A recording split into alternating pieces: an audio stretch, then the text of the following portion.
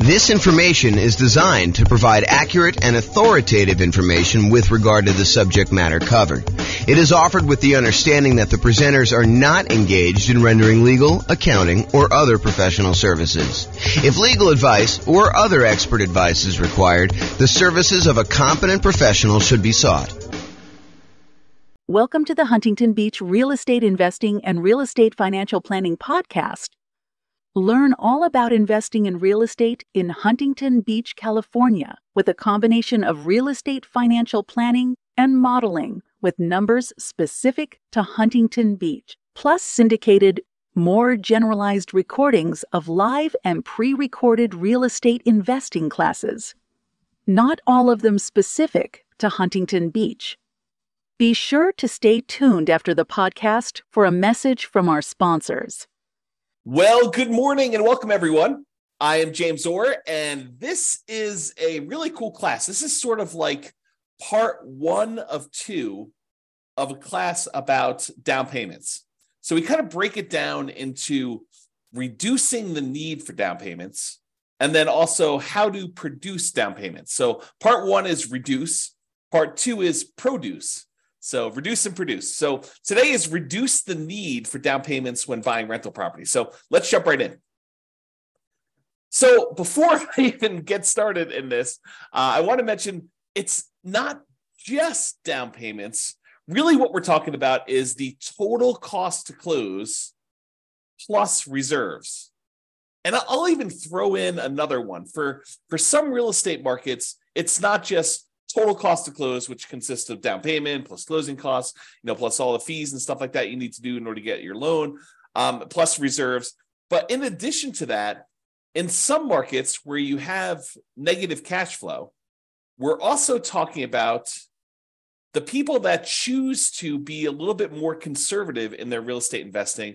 They may want to set aside how much negative cash flow they're likely to have over the duration of owning this particular rental property. And you're like, how can you figure out how much negative cash flow you have while you own a rental property? Well, we can make some basic assumptions. Like when we do our deal analysis spreadsheet using the world's greatest real estate deal analysis spreadsheet, we can go look at how much cumulative negative cash flow there will be on that particular rental property by saying, as an example, there's negative $200 a month for the first year.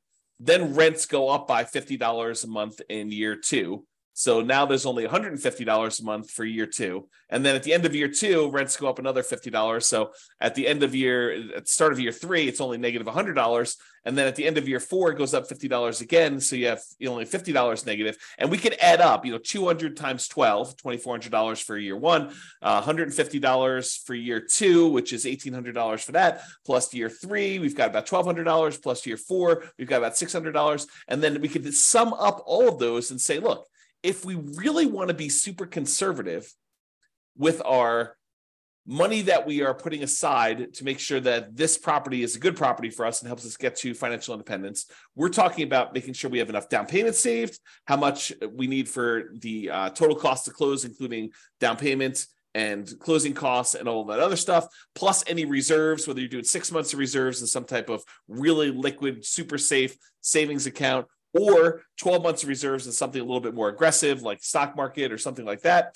Plus now we're talking about, in addition to that, this idea of setting aside all of your negative cash flow so that you really are covered. And this is a good investment for you, even if you need to set all that money aside. And then we can take all of this as our denominator when we do deal analysis and use it to find out what our overall return on investment is, including the investment of down payments, closing costs, reserves, and any negative cash flow, the cumulative negative cash flow. So that's where we're headed, but that was a tangent. So today I'm really focused on how to reduce the need for down payment.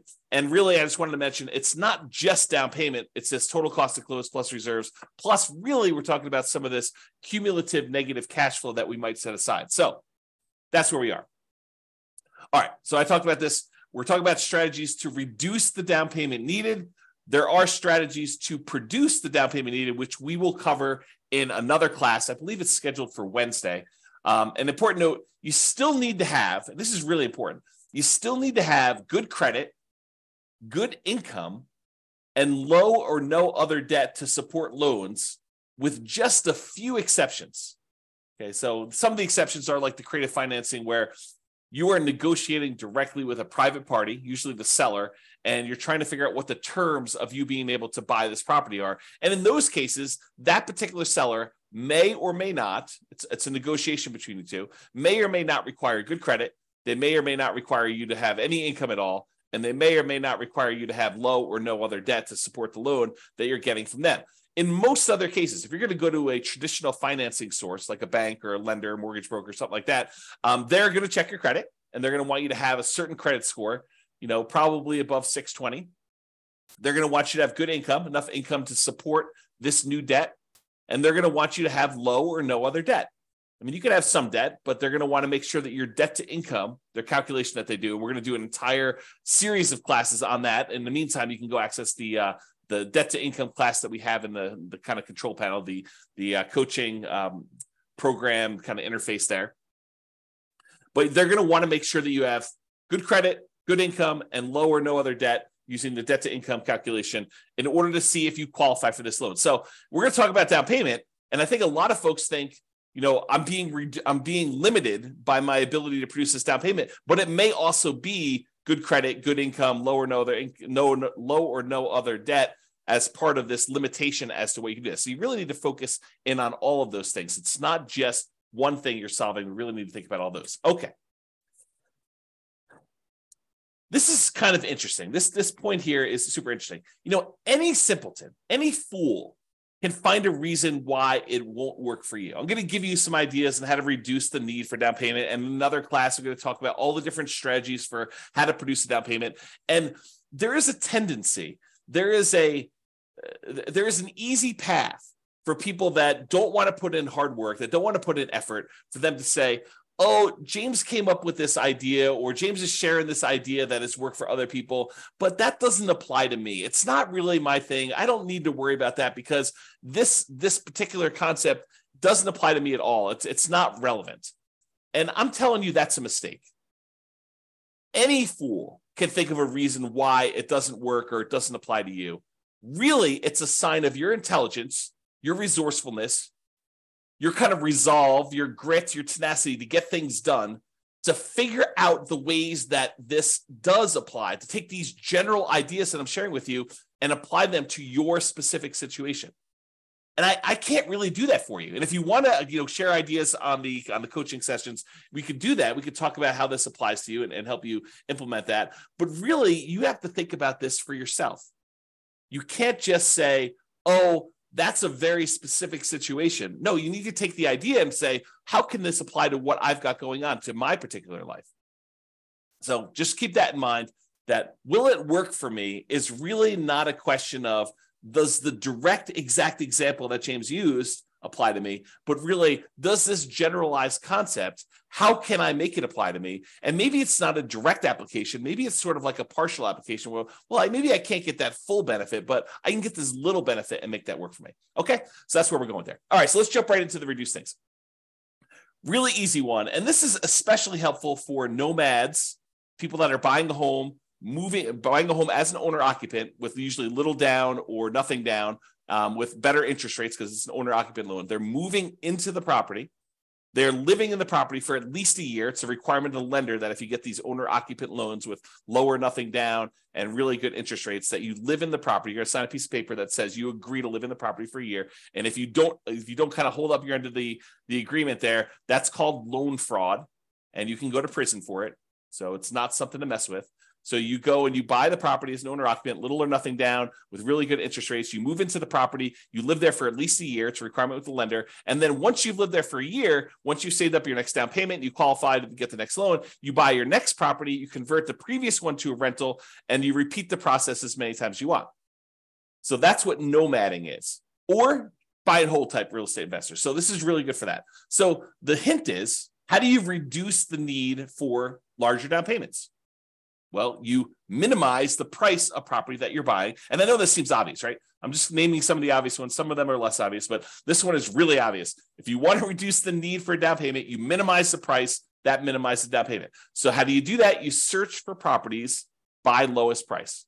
You find the property that makes sense for you, has the best characteristics for buying a rental property: really good price to rent ratio, really good long-term kind of property, low capital expenses on the horizon. And even if you did have them, they're reasonable cost type ones that would see really good, significant appreciation over time, ones that you're going to have low vacancy in. They're not, they're not kind of wacky properties that are functionally obsolete, things like that you want to look for. But you want to also find ones where if you can get the same economics, but buy it in a slightly less expensive property and you're concerned about down payment, then maybe you should focus on that. So search for properties by lowest price.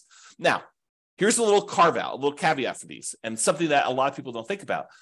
Oftentimes, when you're searching for properties by lowest price, these properties tend to have deferred maintenance. If you think about it mathematically, imagine making a list of properties from the lowest price to the highest price. And you're searching down the list, going one by one by one. You're like, okay, this is just too inexpensive. It's in a bad part of town. I'm not really interested in buying that property. It needs a lot of work. It's only one bedroom. It's kind of in a wacky area. You kind of eliminate some of the really, really, really inexpensive ones typically. And then you get to the one where it's like, oh, this is like the properties that I normally buy, but it's the lowest. It's the highest on the low price list, right? So it's one of the least expensive properties you have, because it shows up toward the top of that list, but it's one that you would normally buy. Well, why is it showing up on this kind of least expensive list, kind of like really high up on the list? A lot of times the reason why the ones you come across first are the ones that have some type of deferred maintenance. Sure, they're a really nice 3-bedroom, 2-bath property in a super nice part of town that would otherwise be a pretty property, but it's in really rough shape and it needs like a lot of stuff. It needs new roof, it needs new furnace, it needs new AC, it needs new flooring.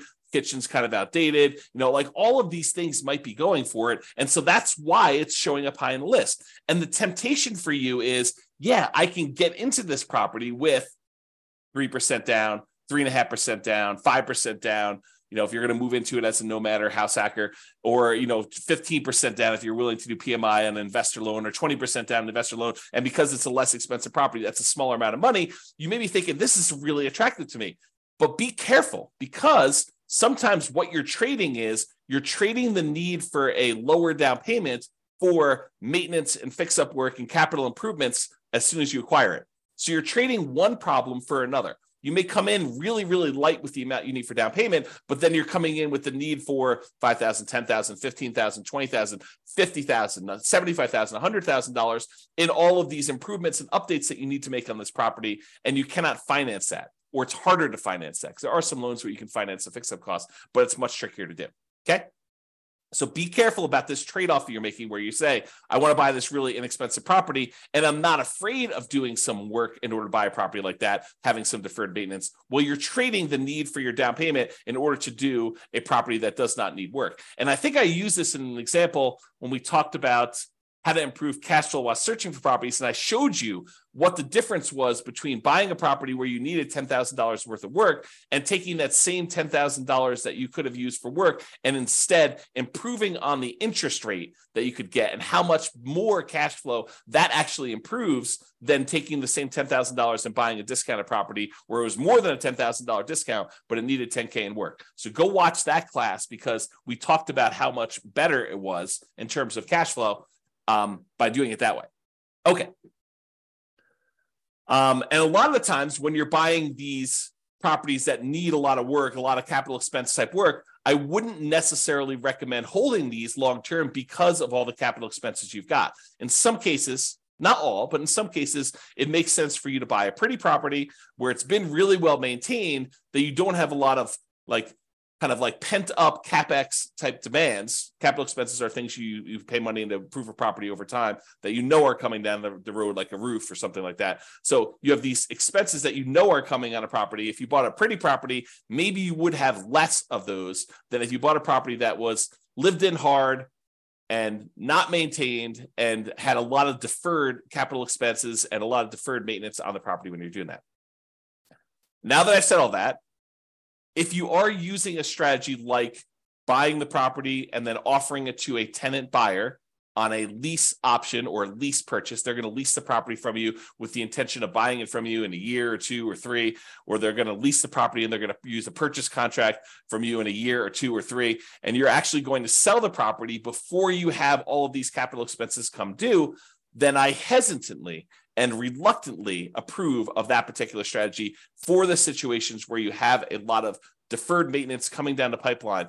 But you could just as easily get caught in that, right? Like you could say, hey, my roof is going to be due in 8 years. And so as long as I get into this property and I use a lease option with a tenant buyer on the way out, a tenant buyer is a tenant who's going to buy the property from you. Tenant buyer on a lease option or rent to own is another way of saying that.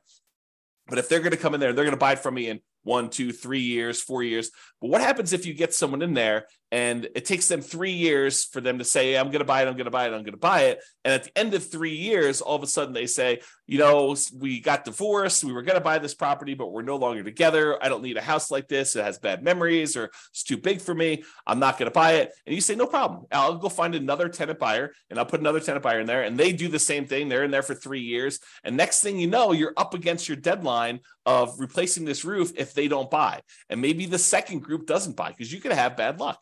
You could have a tenant buyer go in there and they have every intention. They look like they're going to close tomorrow, but tomorrow turns into a year and the year turns into 2 years and that turns into 3 years. And then they're divorced or no longer wanting it. Their kids move out. They have more kids. They need a bigger house. They need a smaller house. They get transferred for their job. All these things happen that are sort of outside your control. They end up not buying. And the same thing happens on the second set, which is just, you know, just the way things work. It's not bad luck necessarily. It's just you had a group that you thought was going to buy, they didn't. You had a second group you thought they were going to buy, they didn't. Next thing you know, you're at your 8-year point and you've got to actually fix a roof on that property. And you were not expecting that. You were not expecting a $10,000, $15,000 roof on a property. Okay, so just be aware of that.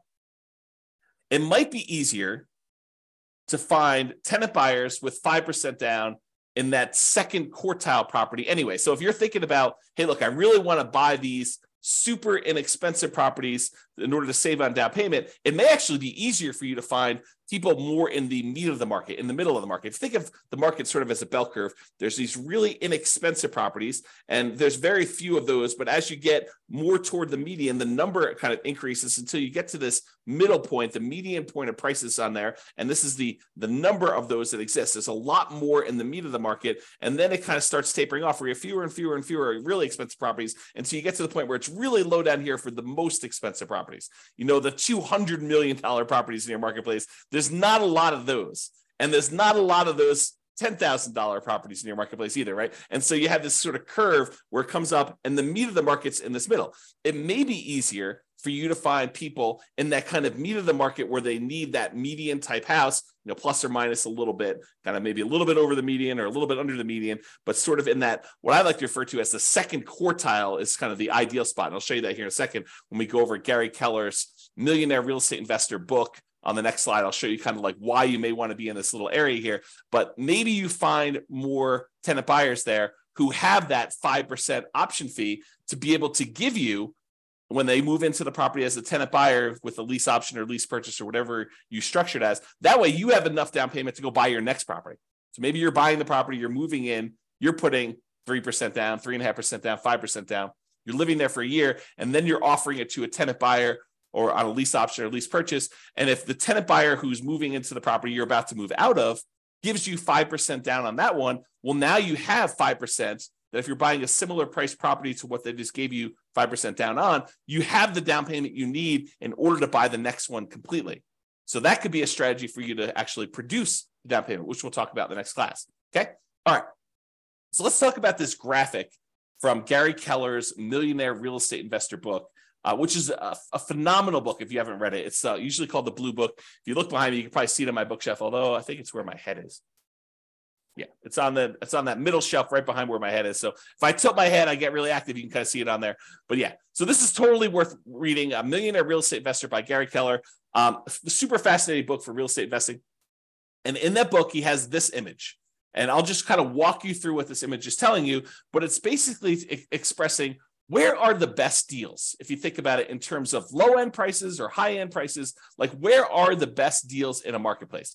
And so he breaks it down into 4 different characteristics or 4 different kind of like ways to think about properties. He talks about cash flow, how much the properties typically cash flow, how much hassle is involved. Certain properties, they require more work, less hassle. Appreciation, the tendency for property values to go up over time. Which ones are you likely to see the best appreciation for? And then liquidity. What if you need to get into a property, or what if you need to get out of a property? How liquid is it for doing that?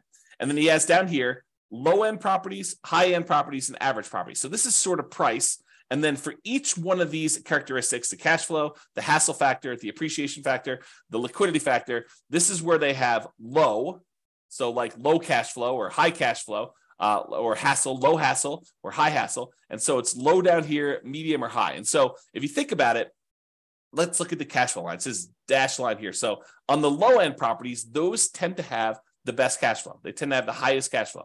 And then as the price goes up, when you get about to the average properties, they tend to have in this sort of medium cash flow. And then over kind of as they get into the higher end properties, the cash flow dips off a little bit. So it gets to be, I'd call this medium low. It's not all the way in the low end, but it's definitely not in the medium area anymore. And so you kind of have this cash flow curve sort of decline as prices go from low to high.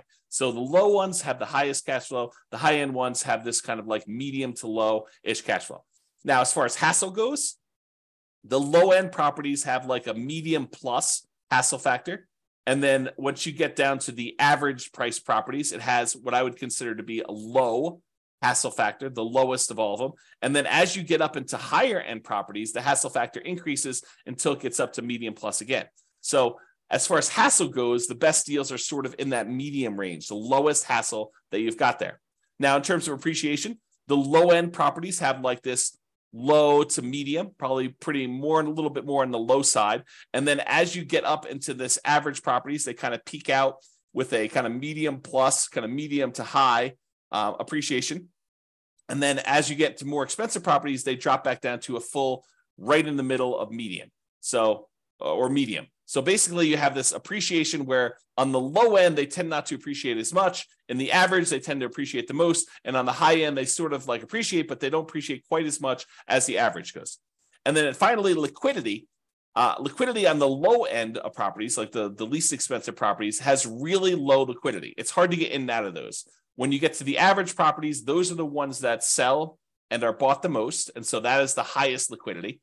And then as you get into this really high-end, most expensive market, it goes back down to low.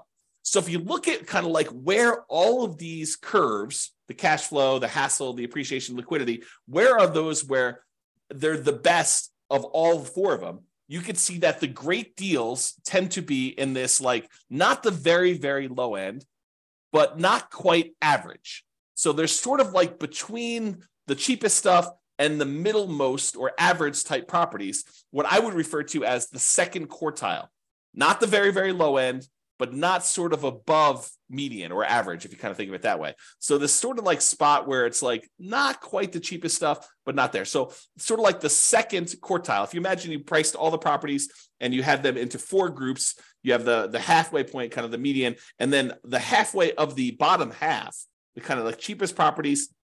There, if you divided that in half again, it's the second quarter. The second part of all that there is where they are. And you have good deals sort of like right in the average. So somewhere between great deals, this is kind of like start of the second quartile, all the way through to the middle point of that is where the good deals are. So you can kind of get a feel of where you want to be, according to Gary Keller in his book, Millionaire Real Estate Investor, where these ideal deals are. And you may find in your marketplace, they're slightly different than this, but I think overall, you'll find this to be a really good thinking tool as to where you may want to invest. Probably not the cheapest end, and probably not the highest end, although there are exceptions. There are real estate investors who are successful on the very, very, very, very, very low end and successful real estate investors on the very, very, very high end, and people can go against the trend. But if you're looking for sort of like a well-worn path of somewhere that, this is kind of like a proven strategy in many ways, this is what you want to be thinking about. All right. Let's talk about strong sellers market. So we've kind of left, to a large degree, the strong sellers market. I'm recording this in March of 2023, and we've had these significantly boosted interest rates. Interest rates were at or near all-time lows for many years, And we saw that these interest rates were at like these crazy, crazy lows. Inventory was very low. A lot of people were wanting to buy. Demand was really, really high. We were in this ridiculously strong seller's market where sellers were in control. They were sort of like setting the terms. A lot of buyers were coming in. They were making higher than asking price offers. You had multiple buyers making offers. You had multiple offers on these properties. That was what was happening a year ago. That's sort of like the end of it. It was about a year ago now where interest rates started to go up. Since then, interest rates have gone up significantly, where they were at for owner-occupant probably in the high twos, mid to high twos, and now they're in the high sixes to probably 7. So if you think about that, we had this really significant increase in interest rates. We're probably in most markets not in as strong of a seller's market as we was back then, but now we're sort of out of it. But what happens? Markets go in cycles. This could happen again. We could go back into a strong seller's market a year, 2, 5, 10, 15, 20, 50 years from now. And so I want to cover this in case you happen to find yourself in a strong seller's market. Most of you are not going to be in this, okay? So I'll cover it relatively quickly, but we dealt with this for 5 years. This really strong seller's market for a while. So this is kind of just coming out of it. These are sort of the tips. So this strong seller's market, the lower price point in some markets are extremely challenging to buy in. When the market was really, really hot, there were multiple offers on properties. People were bidding things up way above asking price. They were waiving things like appraisal, saying, I don't care what it appraises for. I will make up the difference if it doesn't appraise. They were waiving inspection, saying, I'm not going to inspect the property. I'll buy it as is, where it is. I don't need to even have an inspector go out there. I feel comfortable buying it as is.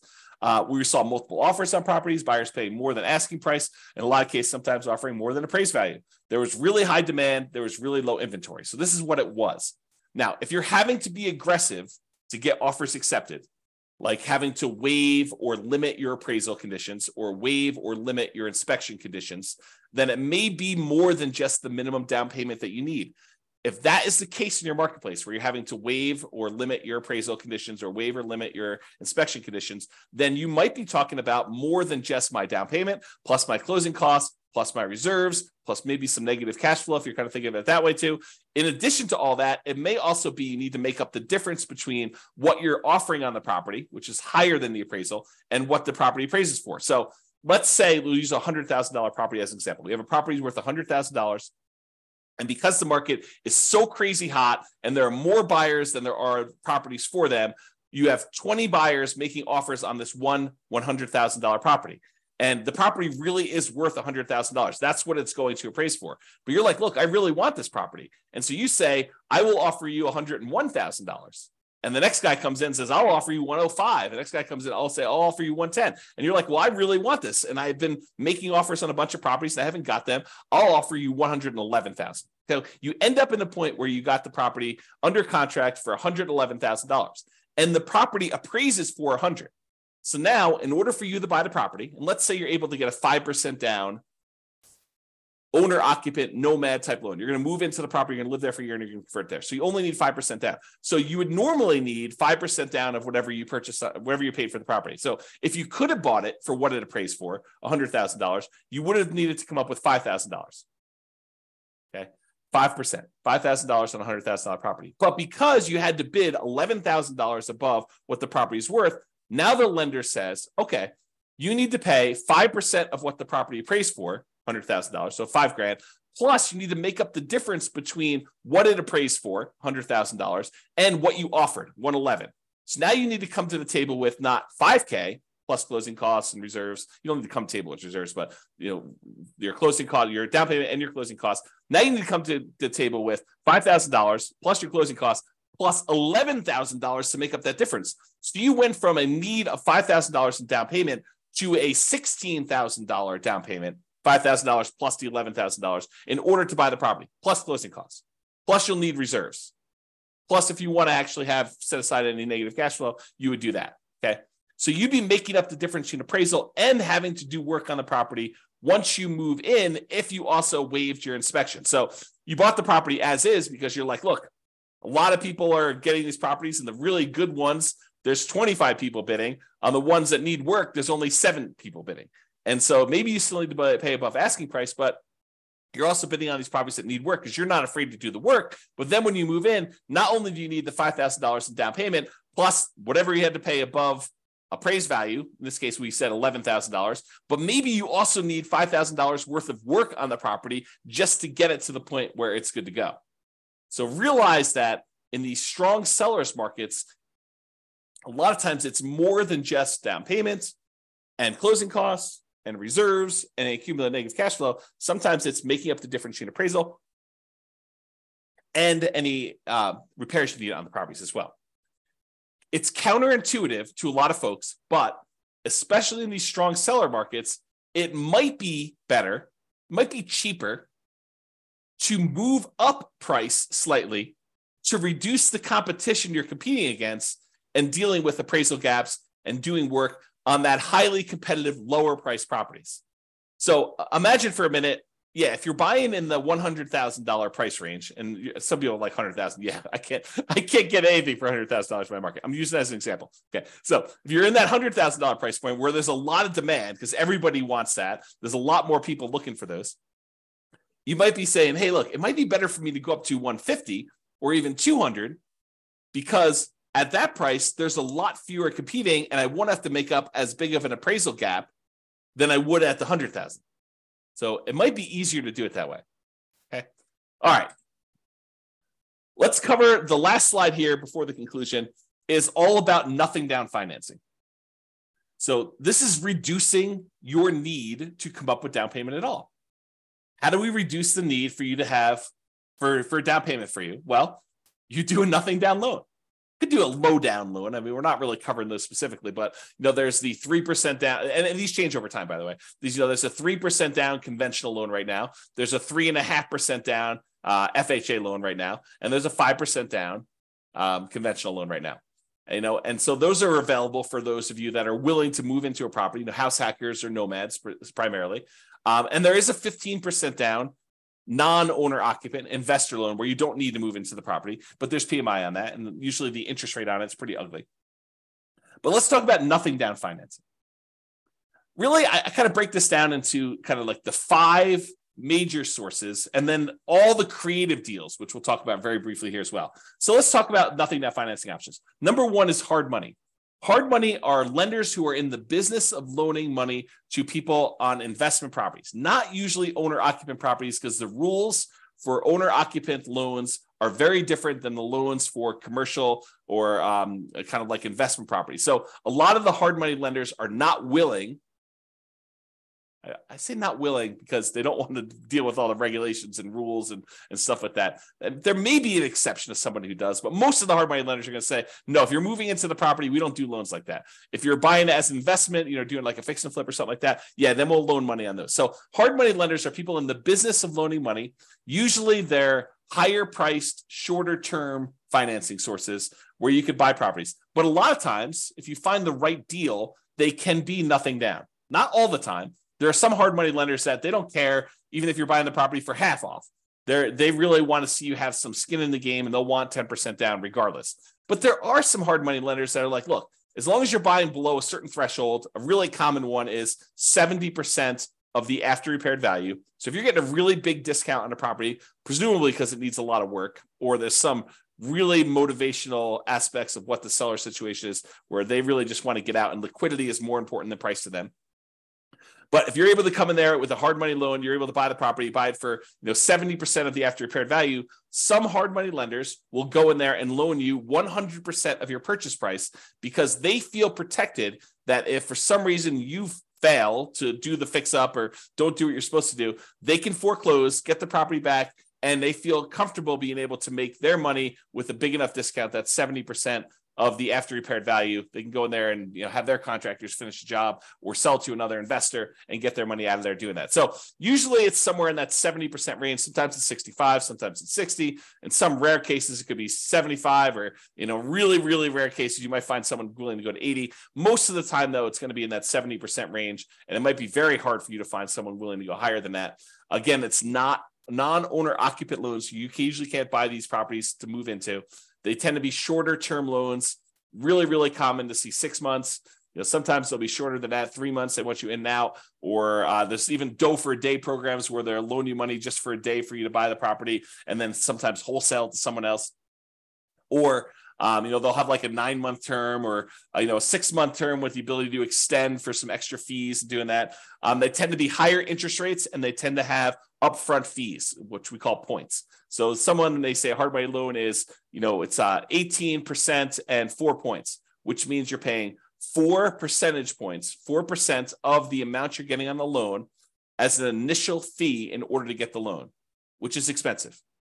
Plus 18% per year. So if you're doing a 6-month loan, you're going to pay 9% of the loan amount over that 6-month period to do that. So, and a lot of times with the point, not everyone, but some of the hard money lenders, they will allow you to add your points to the loan. So just use really simple math. If you think about this, you want to go borrow $100,000 to buy a property using hard money financing. So they'll say to you, okay, we're going to loan you the $100,000, but there are 4 points. So you owe them $4,000. What they may be willing to do is they'll say, instead of you owing us 100, now you owe us 104. And now you're paying 18% interest, as an example, on 104 instead of paying 18% interest on the 100. That way you don't need to come up with the $4,000, but you're actually paying interest on the $4,000. So they tend to make a little bit of money on that by doing it that way. So some of them will structure it that way. Some of them will not. Some will say you need to pay the points up front separately, in which case it's not really nothing down. But a lot of the times you could structure these as a nothing down loan. So that's sort of hard money. Oh, and these are really popular for people wanting to do the BRRRR strategy, the buy, rehab, rent, refi, and then an optional last R is the repeat process. So you can kind of repeat this if you're doing it. So that's all hard money. And the hard money lenders are in the business of loaning money, and they have their own preset terms. You can try to negotiate them, but if you're coming in as sort of like a first-time client and you've only done one deal, your ability to negotiate is probably severely limited. If you're doing 3 of these a month and you've doing a lot of business with them, your ability to negotiate goes up a lot, and then you can negotiate terms. Okay, so that's all hard money. The next step up from that, not that they're categorized or kind of hierarchically organized, but sort of like the next step up, in my opinion, for like thinking about this is private money. Private money is not hard money. So a private lender is not someone who is in the business of loaning you money. Someone who's in the business, I call them hard money lenders. Someone who is an individual who is not usually in the business of loaning money, but you get them through your normal interaction. The example I love to use is you're at Thanksgiving dinner with grandma, and you're telling grandma about how you're doing this new thing with real estate investing and you're buying these properties and that you're using this lender who's charging you 18% and 4 points. And grandma's like, I've got $500,000 in CDs and they're only paying me 2%. Why don't I loan you the money at 4%? And, you save a lot of money on your interest with the hard money guys. And I actually get more money for my CDs, than my CDs are paying me. And you say, grandma, that sounds like a really good deal. It sounds like a win for you and a win for me. And now grandma, who's not in the business of usually lending money, she becomes your private money lender. Okay. And the terms of what you negotiate with grandma are not preset. They're wide open. If grandma says to you, look, I love you. I don't need any interest. I just want to be helpful. How about 0%? And you're like, yeah, that sounds great, grandma. Thank you very much. And she's like, no problem. You were going to get it anyway. I'd rather see you use it now. That makes a lot of sense to me. Or grandma's very shrewd and she says, how about 10%? And you're like, how about 8? And she's like, how about 9? And you guys come together and you're like, 9% sounds reasonable. You negotiate these terms. And grandma says, hey, look, I want 10% down because I want to feel protected. And you're like, I don't want to give you 10% down. I want nothing down. And so you negotiate. All these terms are negotiated for these. They vary since it's a private party and it's usually friends and family. And you got to talk about that. Again, these are really helpful for BRRRR, but there's no set characteristics. It's not like they say 70% loan to value, not owner occupant, shorter term. It's got to be 6 months. Grandma may do 5 years. Grandma maybe do 3 months. Who knows what grandma wants? And it could be a higher interest rate, could be a lower interest rate. It really all depends. So that's kind of private money. The next one is USDA. The U.S. Department of Agriculture has a special loan program for helping people buy properties in rural areas. You're not going to be able to buy this in your major cities, but like if you are willing to drive 30 minutes into work, and a lot of times within the 30-minute drive, maybe a little bit longer in some cities than others, you can find these rural areas where the population's a little bit smaller. It's sort of like all the little towns on the outskirts of these big towns. You can find those, and you can find out exactly if they qualify by going to the USDA website. They have an eligibility map where you can type in addresses and it tells you if it's in a USDA eligible zone. but it has to be a rural property as defined by the USDA in these eligibility areas. And you have to own or occupy the property. And that is a nothing down loan. You can buy a property with 0% down if you're willing to live in these rural areas. And there's some income qualification. You can't make too much and you can't make too little, not be able to qualify. So it's a sweet spot of you can't make too little where you can't qualify for the loan, but you can't make too much where you make too much money in order to buy the property. So it's sort of like you're constrained as your income as well. But it is a nothing down loan program for buying rural properties. Okay. And that is an owner occupant loan. Then the VA loan is another loan. That's a Veterans Administration loan. And this is for veterans. If you served in the military, a lot of times you'll have eligibility to do this. There are some exceptions where you can get eligibility where you did not directly serve in the military, but go call your lender and find out what the requirements are. Or I do have a whole class on VA loans. It's like a 2-hour class on that. You can probably access that too. But you must have VA benefits and you must own or occupy, live in the property in order to qualify for the VA loan. And that is also nothing down. An interesting thing about the VA loan is that it can also be used to buy multifamily properties. So you could buy a single family home with, a USDA loan or a VA loan, but a VA loan, you could also buy a duplex where you live in one of the 2 units, a triplex where you live in one of the 3 units, or a fourplex where you live in one of the 4 units. If it's more than 4 units, you change your financing completely, and a VA loan will not work for you buying a 5-unit or above type of property. Those are commercial loans, and it changes the financing for those changes considerably. Okay, so we've talked about hard money, talked about private money, talked about the USDA for rural properties, another nothing down loan program. We talked about the VA loan for people that have veteran benefits, VA eligibility, and that's a nothing down loan, which you could also use for single family homes, duplexes, triplexes, and fourplexes. And then finally, in some markets, not all markets, but in some markets, your local banks may have their own custom nothing down loan programs. And so you may want to just check with those to find out if there's anything special going on with your local banks and then buying that. Okay, so those are sort of like the nothing down financing. Plus, in addition to all of these, there are all the creative deal financing type structuring, like buying a property subject to the existing mortgage, where the seller agrees to deed you ownership of the property. The deed signifies ownership. So by deeding you ownership of the property they're saying that you are now the owner of the property by signing a deed saying you own it. And they're leaving their existing loan in place, which imagine they owe very close to the full value of the property. And they're just like, look, I can't make the mortgage payments anymore. How about you make the mortgage payments? I'll deed you ownership of the property and you make payments on this underlying loan. That may be beneficial to them if otherwise they would be foreclosed on. And it might be beneficial to you. You're able to acquire a property, maybe even with very low interest rates compared to what the interest rates are today. And then you start making payments on that existing loan. That's called subject to. Wrapping is where the seller has an existing loan on the property and they are wrapping the loan such that you make payments to them. And if you don't pay, they can foreclose and get the property back if you're doing it that way. So wrap financing is sort of like a variation on subject to. It's not exactly, but it's a way to think about it. And then owner financing, when the seller owns the property free and clear, they do not have a mortgage on it. They can say to you, hey, how about I act as the bank? I will sell you the property and I'll pretend that I am the lender on the property. You pay me a amount plus interest on the property as if I was acting as the lender too. And so that's owner financing. And so all the terms for owner financing are negotiated directly with sellers, sort of like that private money one where you're dealing with a private party and all the terms are up for negotiation. How much down, your credit score requirements, your debt to income requirements, how much you're able to borrow. Like all of the terms are completely negotiable when we talk about that owner financing. Or in some cases, you have a seller who is saying, hey, look, I'm willing to lease you the property and I'll give you the right to buy it from me. We talked about this before where we offered that to a tenant buyer. A lease option or a lease purchase, kind of like a general way of describing this is rent to own. But sometimes you may want to acquire a property on a rent to own because sometimes it's very low down. Now, a lot of these strategies, subject to wrap financing, owner financing, lease option, loan assumption to a lesser degree, and all-inclusive deeds of trust, a contract for deed, like all of those creative financing stuff, a lot of times they may be nothing down, but in most cases, you're going to need to pay some money in marketing in order to find these types of deals. Sure, there are some ways to be able to find properties like this, creative financing, where it costs you nothing but time.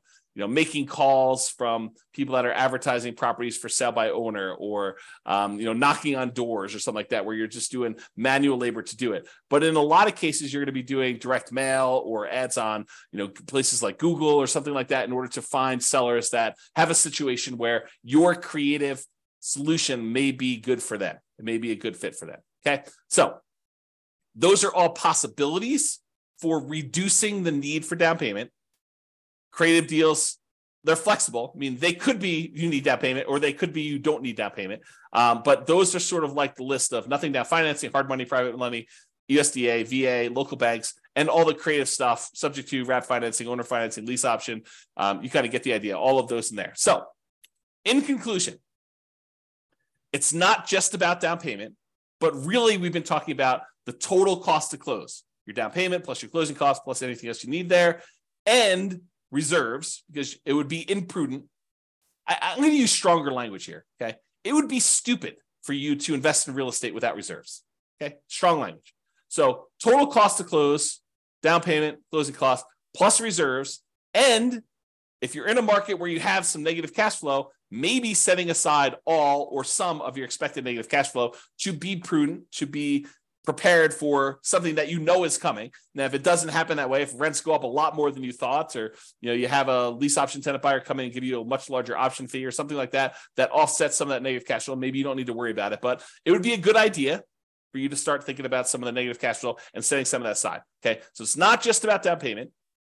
And in conclusion, any fool can say that this doesn't apply to them, but you should think about, as an intelligent person who is resilient, who has resolve, who has grit, who wants to make this a success and wants to apply this to themselves, you should figure out how it does apply to you. How can you change what I said so that it is applicable to your specific situation? And for down payments, today we really focused on reducing the need for down payments. In the next class, which I believe is going to be on Wednesday, there's a class between these two, but I believe the one on Wednesday, we were talking about how to produce down payments. So I've got a whole separate list of 8 or 9 things for how you generate down payments in order to be able to acquire properties. So now we talked about reducing the need for down payments as much as we can. Now we're talking about how to produce them, and then utilizing the strategy or strategies that make sense for you and your goals. Sometimes you say, I don't want to do this because my goal is to do it this way, and this is how it's going to get me to financial independence faster. So I probably shouldn't do that, even though it would reduce my need for down payment. It might be better for you to save up down payment and wait a little while, because that actually is a more direct route to your particular goal. That's another way for me to say that. Okay? So that's all I got for you. This has been James Orr. I will talk to you all soon. Bye-bye for now. With home prices up, mortgage interest rates up, and rents up, but not quite enough to counteract the higher prices and interest rates, cash flow on rental properties in Huntington Beach is harder than ever. Book a call with the Real Estate Financial Planner to apply our proprietary 88 strategies to improve cash flow on your rentals. See the show notes for a link to schedule your call and improve your cash flow today. If you're a real estate agent, lender, or professional in Huntington Beach that wants to help our real estate investor listeners, consider reaching out to learn about collaboration opportunities with this podcast. We'd love to add more value to our listeners by having you assist our investors buy, sell, and finance their real estate investments. See the show notes to schedule a call to discuss collaboration opportunities.